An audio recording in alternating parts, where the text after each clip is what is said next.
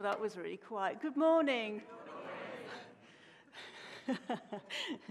Well, I thought I'd set the record straight. Just in case any of you might have very high expectations of me, please don't, but have very high expectations of God, okay? But before I begin, I would just like to pray. Yeah, Heavenly Father, thank you that we can meet in this place today as one family, as brothers and sisters in Christ. And Lord, yes, we pray that whatever week we may have had, whether it's been a good week or a pretty lousy week, that actually we put everything aside and that our hearts are open to you, that they really are open wide to receiving your message this morning. And we pray that transformation takes place within each one of us. For we are not content to be as we are because we seek to be more like you, Jesus. So come, Holy Spirit, guide us and lead us. Amen. Are you sitting comfortably? Then please watch.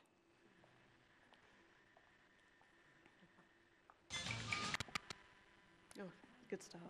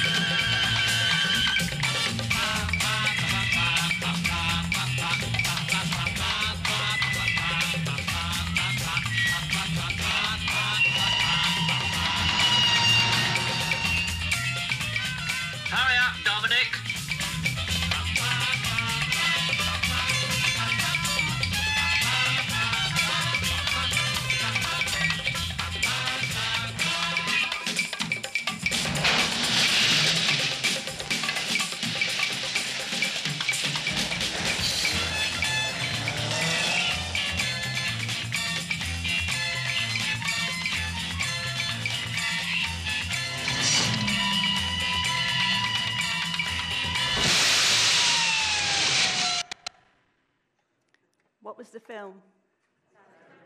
The original Italian Job, yeah. Second one's not so good. What year was it filmed? Any guesses? Somebody have a guess. 1969. Well done, spot on, 1969, correct. So this film was actually about a British gang going out to Italy, to Turin, to do an elaborate robbery, to actually steal around $4 million worth of gold bullion. But where was that particular scene that you just saw in the sewers? Where was that filmed? Who said that? Correct, well done. Stoke-Aldermore, to be precise, in Coventry. The sewers were newly built, linking Birmingham to Coventry. And actually 2 years later, when I was 4 years old, above ground, there was another mission taking place in Coventry. You see, my nan had this cat who I absolutely adored. It's one of those sort of soppy cats, you know, that would just do anything. You know, you could dress it up and shove it in the pram and it was okay. Or it might have been sort of suffering from fear maybe, but it just stayed in the pram all day. And I had a mission. quite an elaborate mission, really, for a 4-year-old. And I carried out my mission all on my own, armed with a plastic bag. That's all I had. The plan was to go and steal the cat from my nan's house in the hope that nobody would recognize it was gone. So I walked for miles and miles through the streets of Coventry without my parents knowing, all on my own, crossing major roads, and no doubt dodging the sort of ferocious dog, because quite a few dogs were hanging around in the area at the time, because it was that sort of place that I lived in. And somehow I managed to arrive at my nan's house.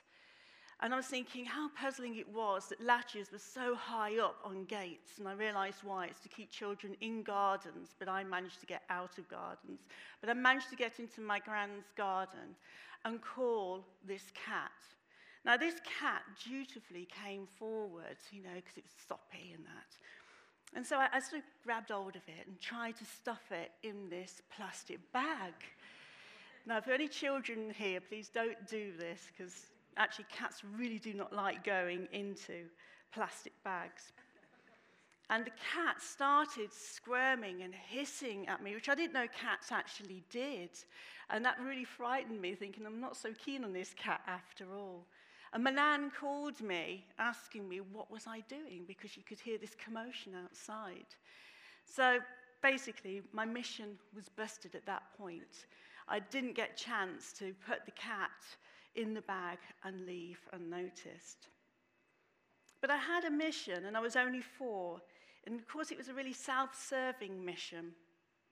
But I never thought much about that particular story until I became a parent and sort of realized the dangers that I could have been under as a 4-year-old on my own in the streets of Coventry. I wondered, did I feel any fear as I carried out this particular mission?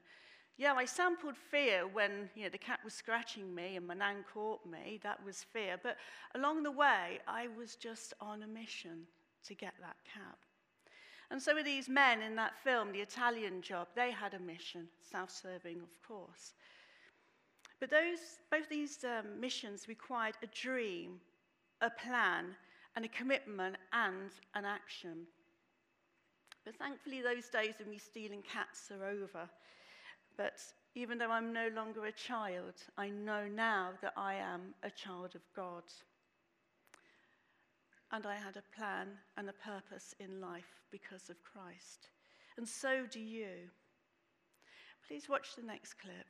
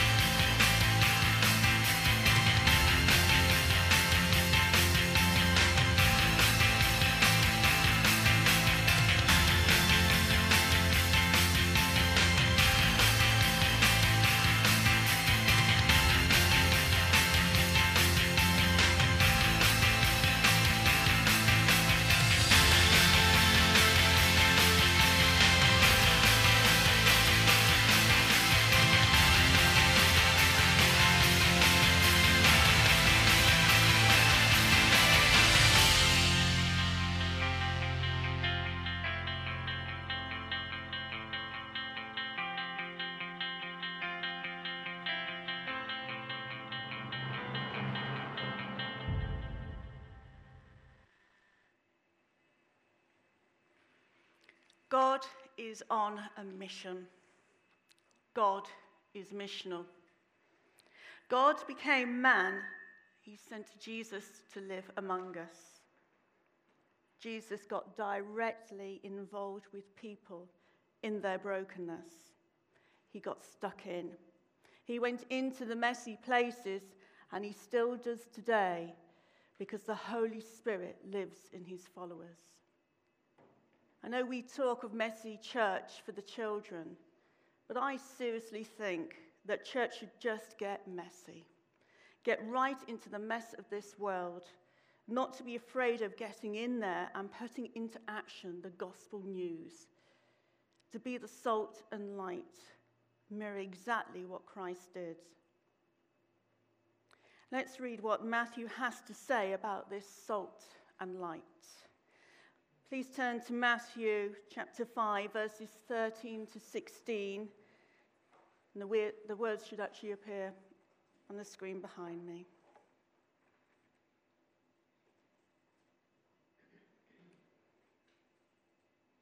You are the salt of the earth. But if the salt loses its saltiness, how can it be made salty again? It is no longer good for anything, except to be thrown out and trampled underfoot. You are the light of the world. A town built on a hill cannot be hidden. Neither do people light a lamp and put it under a bowl. Instead, they put it on its stand, and it gives light to everyone in the house. In the same way, let your light shine before others, that they may see your good deeds and glorify your Father in heaven. You are the salt of the earth. It is a statement. You're not possibly or maybe the salt of the earth, but a definite you are the salt of the earth. It is defining you if you are a follower of Christ, or it should be a characteristic of you if you are following him.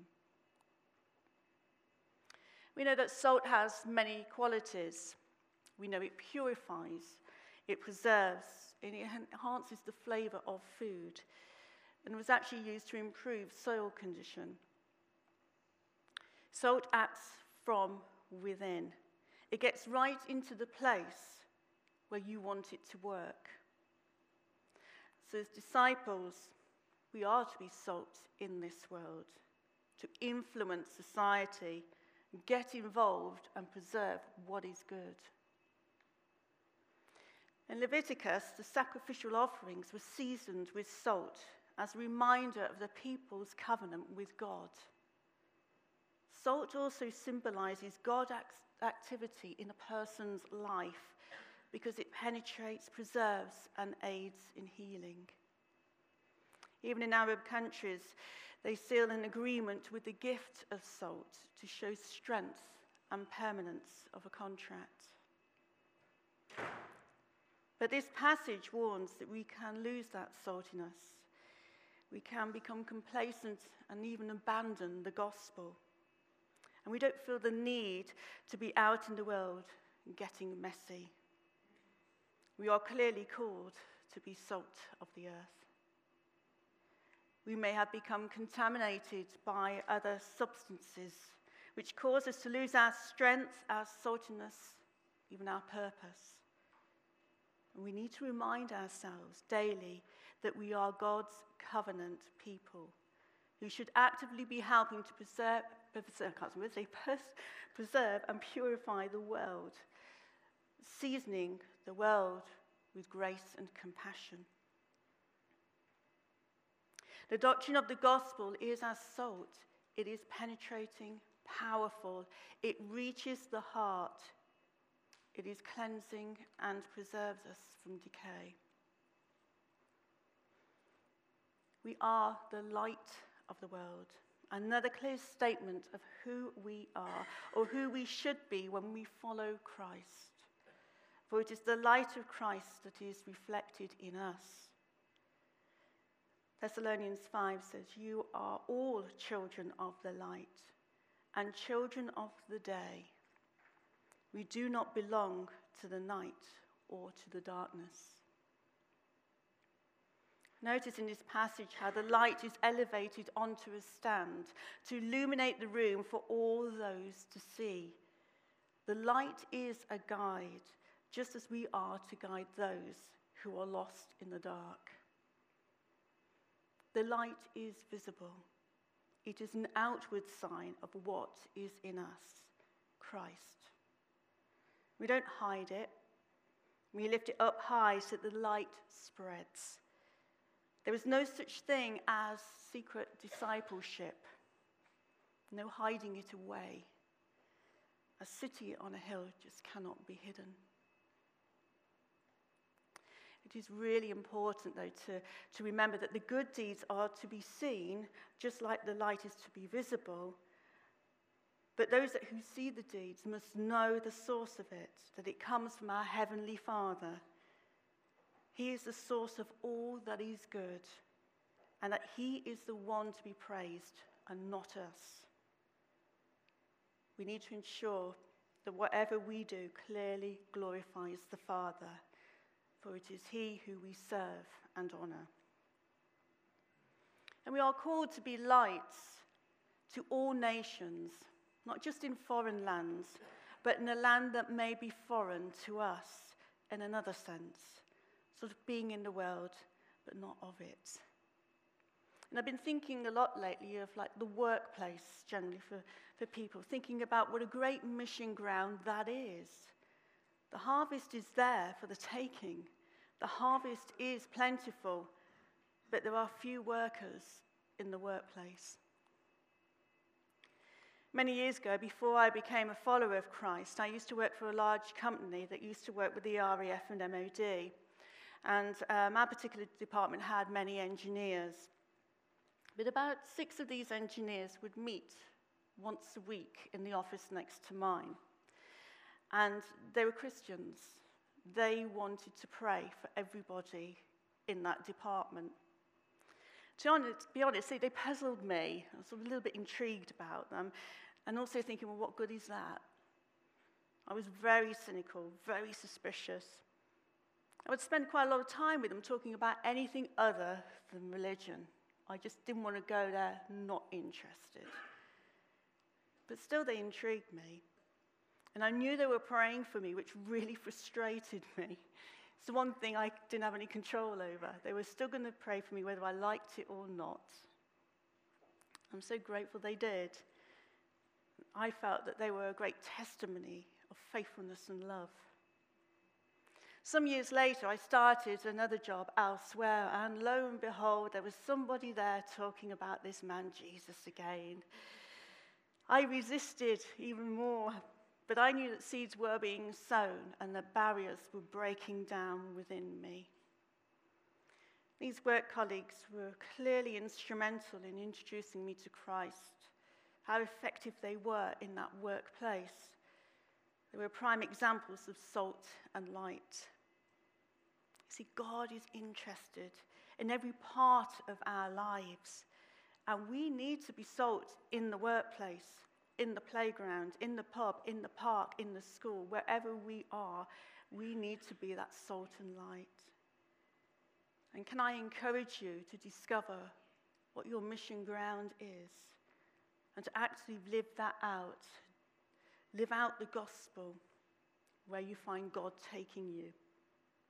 Look for every opportunity that God gives you to speak of the good news.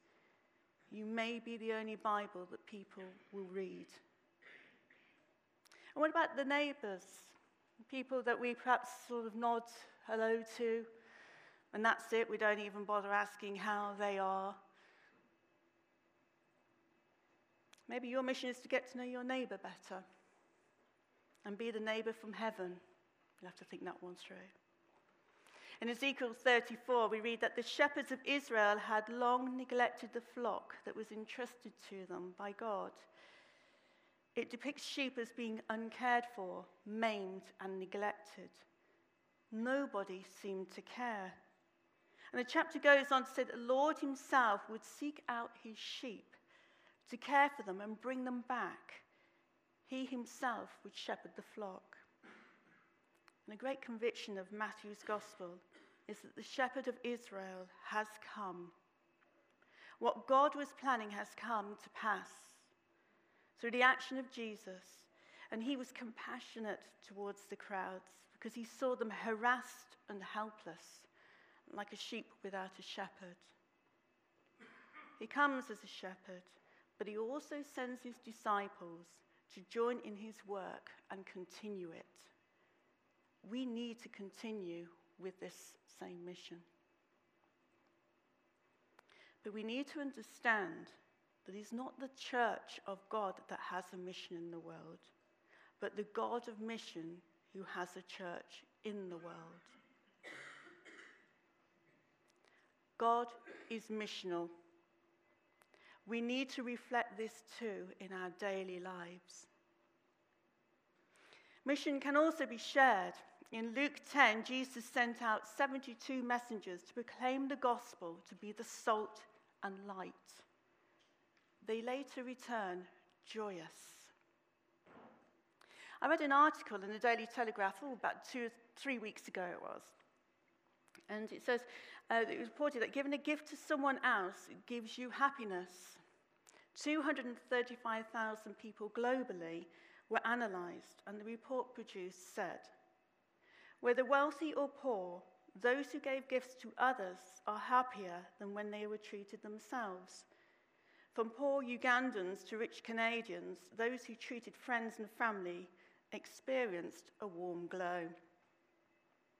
Even factors such as income, social support, perceived freedom, and national corruption did not alter the positive feelings. To conclude, the study showed that helping others is deeply ingrained in human nature.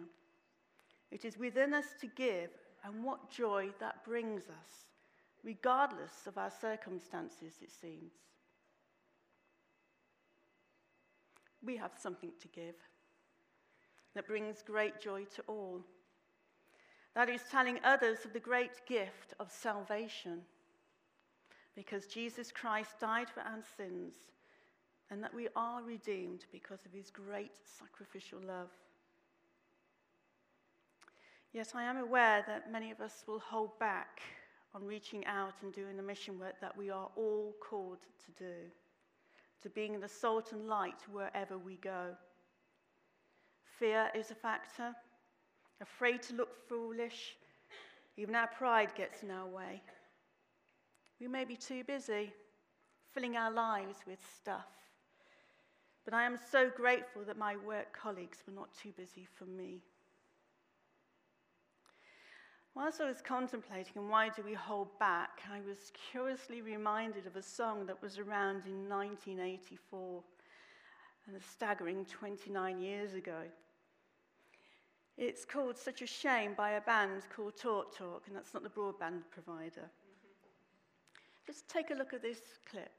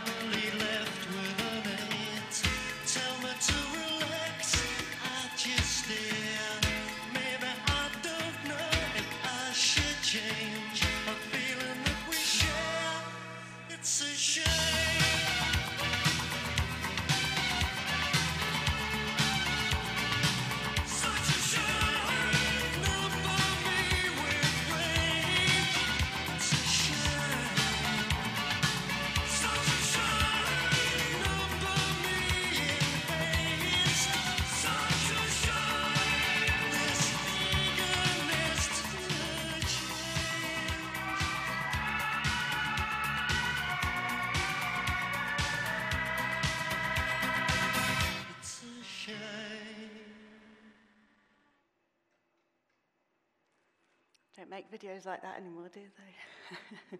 Probably just as well.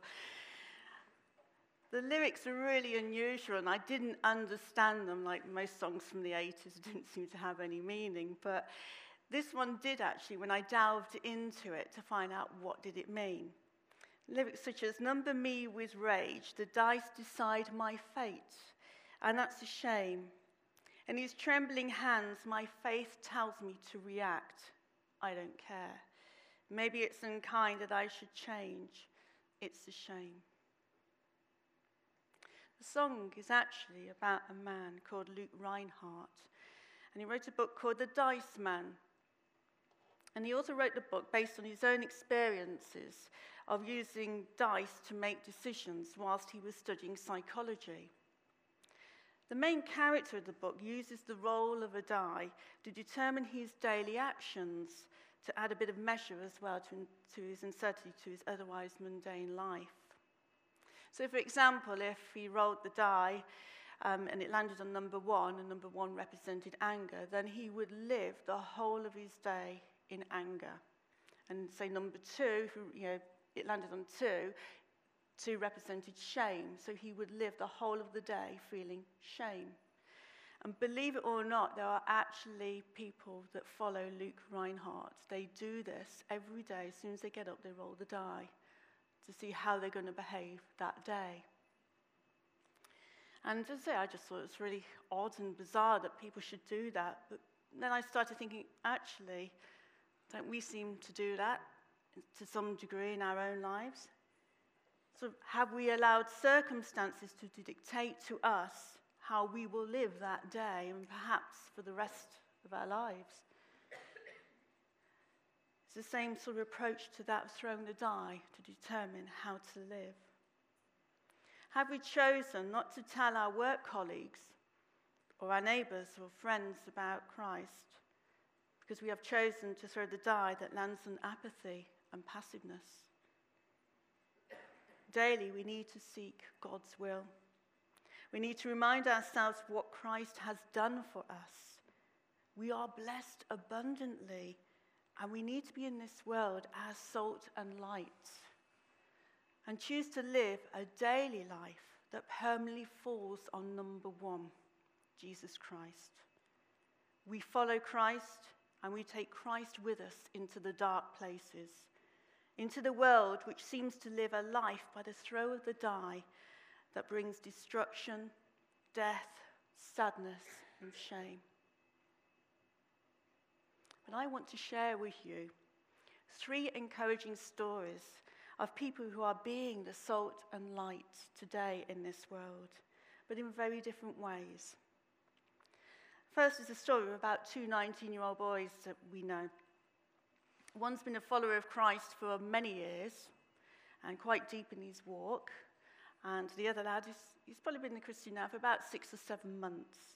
And they were sharing with me how they were having this sleepover, which is a bit of a paradox, really, for generally no sleep is involved in the sleepover. But they were saying that they were praying. It was about 2 or 3 o'clock in the morning they were praying. And they sensed that Christ was calling them to write on pieces of paper, Jesus loves you.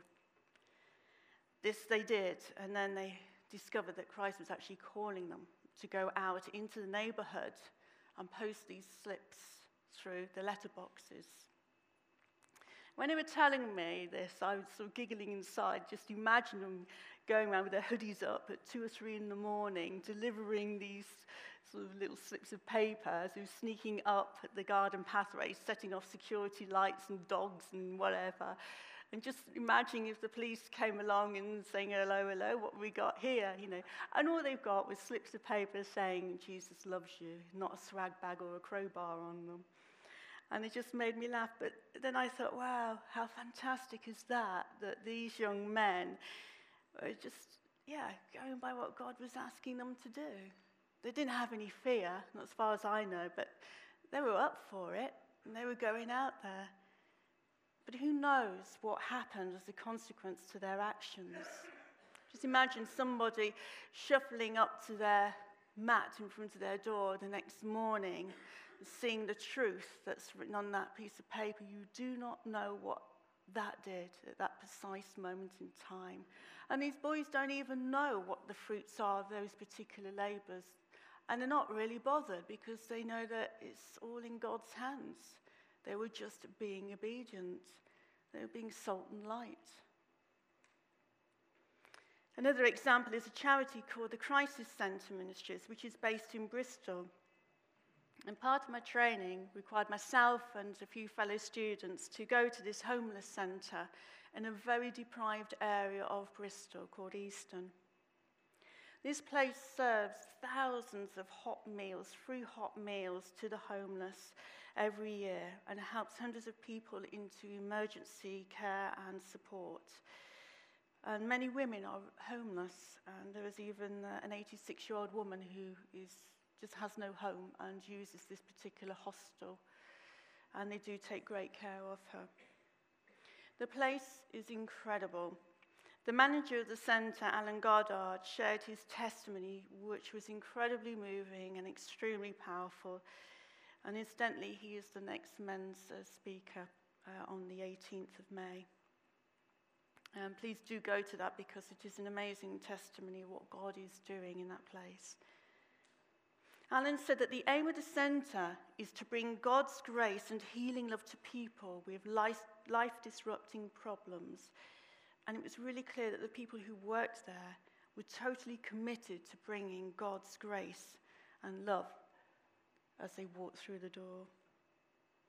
The workers not only lived out the gospel, but there were references everywhere to Jesus Christ on the walls, just saturated, and it was just a wonderful place to be. There was real peace and calm and a real presence of Jesus there. And the centre totally relies on the support of others who share the same vision and ethos as theirs. It will not compromise, and it relies upon God to provide, and God is truly providing. In fact, the centre is hoping to increase its services to others because God has been so faithful. Alan also shared how the centre is given donations from other supermarkets, some food coming towards the end of its sell-by date. But he did make me laugh, because they said they often get lobster, sea bass, venison, monkfish. And I just imagine the scene, just a great feast there with all this luxurious food. But then it reminded me of that invitation to sit at the table of the great feast, as told in Luke 14, where invitations were given to sit at the banquet, but many turned down the offer, for it was inconvenient.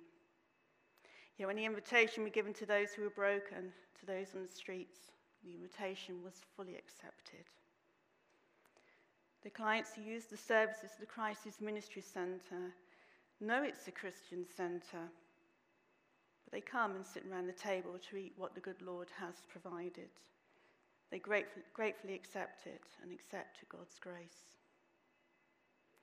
The centre's mission is to bring God's grace and healing, love to people with life-disrupting problems, and these clearly visible and tangible. It is truly salt and light in a very broken community. This young man, Josh King, he says he's an amateur photographer and became interested in homelessness after speaking to a man busking in Stratford-upon-Avon 5 years ago. One of the homeless men he met said he had suffered from anxiety and depression, but did not have a support network. Josh shared that he also suffered from depression, but he had a family to support him. He saw how he was being cared for, but the homeless man was not. Another homeless person said homelessness could happen to anyone, literally overnight. These are real people in real need, and I feel Josh captivated their story and need in each photo. There's a real need right on our doorstep for each of these men living the streets in Stratford, just 12 miles away. The question is, what surprised you more? The fact that the scene from the Italian Job was filmed in Coventry 30 miles away, or the fact that we have these broken men homeless on the streets just 12 miles away in Stratford? This young man, Josh, decided to photograph the faces of men he felt he related to through his own experience of depression. He wanted to highlight to people that this could happen to anyone, and he had compassion. He formed relationships with them, from one heart to another heart, recognizing the same need, but different circumstances. Josh felt he could highlight the issues. He became, if you like, a voice for the voiceless. Could you be a voice for the voiceless? Another example of being salt and light in the community, reaching out to others and seeing the need. Many people are being beacons of light in dark places, but I suspect that many have hidden that light. But that light is still somehow flickering away inside them. We need to pray that the Holy Spirit fans that small flame into an inferno, so that people see how glorious our Heavenly Father is, and that every knee will bow in worship and adoration. I joked earlier about being a learner, but we are all learners. None of us really know how life works, really. Some of you might be blessed with a storehouse of great knowledge in the Grey South, and some of you may have been to the University of Life and gained a well-earned PhD. But whatever our experience or our knowledge, we are all learners, regardless of age, status, background. But the great news is that we all have a great teacher, Jesus. Each time we step out in faith and reach to the lost, we are learning more about Christ. And as a consequence, we ourselves are being transformed through this learning. We will grow in maturity with Christ. But do you feel stagnant in your walk? Feel you are treading the same old path, not seeing new vistas? Perhaps it's time to ask God for a new vision, a mission that he wants to take you on. Have you lost your saltiness or hidden your light? I was reminded that in last week's service, Malcolm shared that Jesus has set us free to live a free life. The ransom has been paid. Be a messenger of this freedom to others who are enslaved in the darkness. Be encouraged too, for God is at work. Sometimes I get frustrated when I hear people say, we don't see miracles happening here, but there are miracles. To see young people say no to the temptations of the world, which they are bombarded with every day, and then to say yes to Jesus, I believe is a miracle. It's a miracle that I witnessed prisoners meeting up in their cells, holding hands and praying for that community, for the prison officers and prisoners, when they know that they will be persecuted, but they will still do it. That's a miracle. We just need to ask for eyes to see God's fingerprints, to see where he is working and where he wants us to go. The issue is that we need more workers, and that we need to up our game in this spiritual battle. We need to be careful that we don't become negative and begin to expect nothing, for that's what we'll get, nothing. We also need to be careful that our lives do not look like a rope of sand, where individual grains, when put together, look like it's something, but it has no strength. We are not engaging with one another and have no impact or influence, just like salt losing its qualities and purpose. Do you want revival? Or what will it take for it to happen? I'm sure God is ready for it, but it will take you and it will take me to be fellow co-workers with Christ. We have to make sure we don't live in a bubble and become unaware of what is happening right on our doorstep. If we are stuck in that bubble, then we need to burst it with the word of God, for he is alive and active. The only limit is in us. Our asking, our thinking, our praying are too small. Our expectations are too limited. I will end with a story about a lady I met a few months ago. She had a huge impact upon me. You see, this lady is called Natalie, and she used to work as a prostitute in the streets in Bristol. She shared how she was sexually abused at the age of 13. As you can imagine, this completely devastated her. She became severely depressed. She had no one to talk to. She turned to drugs to numb the pain of it all. But that didn't work. It just made things worse. She became a drug addict. She then had to fund this addiction, and the only thing she had to sell was her body. She shared that 75% of women in prostitution became involved when they were children. 70% spent time in care, and 45% report experiencing sexual abuse during their childhoods. She's such a beautiful lady. It was clear that she had suffered greatly. You could almost see the fractures, in a sense. But you knew that she was being held together by God's love and grace. She explained how she had been saved because a group of people who were followers of Christ trekked the streets of Bristol every night in all sorts of weathers to reach out to these ladies. They even had a vehicle that they converted to provide a warm, safe place to go and sit and receive care, whether it was practical medical care or being given hot food or water and stuff like that, just to really show that they were being loved. She came to know Christ because of that love. This is about being salt and light in a very dark place. When Natalie talked, I was so mindful of the passage of Isaiah 61. To bestow on them a crown of beauty instead of ashes, the oil of joy instead of mourning, and a garment of praise instead of a spirit of despair. They will be called oaks of righteousness, a planting of the Lord for the display of his splendor. She tried to convey to us how it felt to be at such a low point in her life, and she asked for a volunteer to sit on a chair. And at each time a negative comment was said, one of us had to place this really heavy blanket on top of that person. So sort of negativeness like, you are worthless, you are scum. For they're the feelings that she actually felt, because that's what the world told her because of her profession and what had happened. The volunteer sat there, and there must have been at least 10 heavy blankets on top of him. Then she would say positive things like, you're a child of God. You are fearfully and wonderfully made. Each time a positive thing was said, a blanket was lifted off. The volunteer was asked, what did that experience feel like? He said that whilst under the blankets he felt the weight.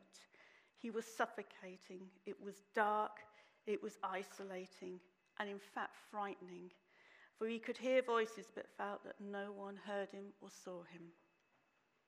But he said that as each blanket was being lifted off, he could feel the lightness, the fresh air filling his lungs. He could breathe. He was free. He saw light and was relieved. He felt he could be seen and be heard. So a small group of people were reflecting the love of Christ and were supporting the ladies.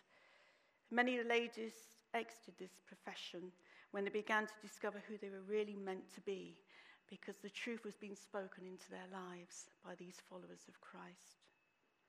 They now wear garments of praise, a crown of beauty, and are anointed with the oil of joy. Punters may still be drawn to the red light district of Bristol, but God is on the move.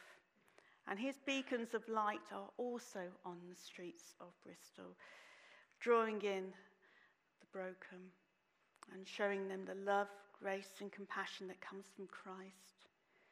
He is alive.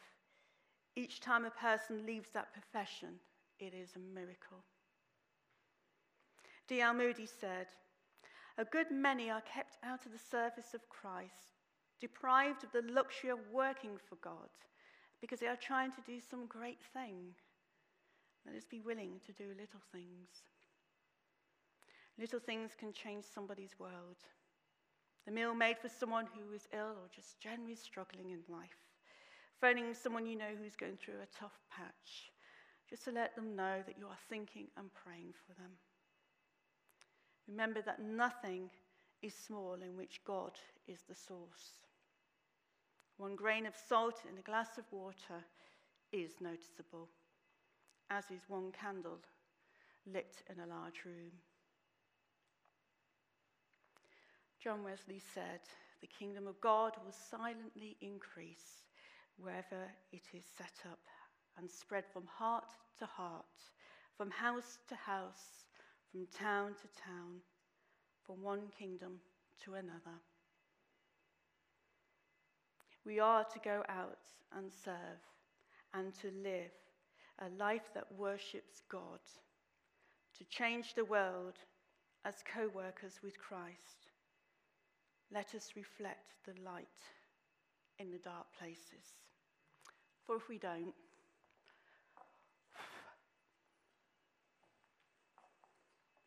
darkness.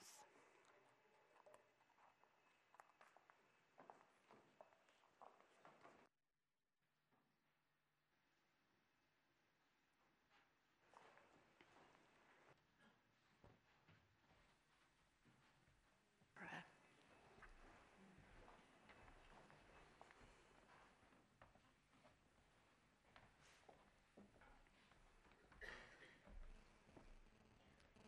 Heavenly Father,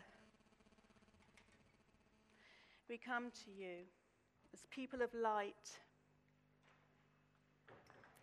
Forgive us if we have hidden that light, or if the flame is just flickering away but not really shining out of us like you want it to be, Lord. We just ask, Lord, that the Holy Spirit falls upon us now to increase that flame within us, so that when we leave here today, Lord, that we will be beacons of light in this world. May many who do not know of you be drawn to that light and know of your saving grace and love and compassion. Help us, Father, for we cannot do this on our own. We need you, but we want to be a co-worker with you, Christ. And we thank you for all those people who have been beacons of light in our own lives. We thank you for them. May we be a blessing to others, Lord, this week. Amen.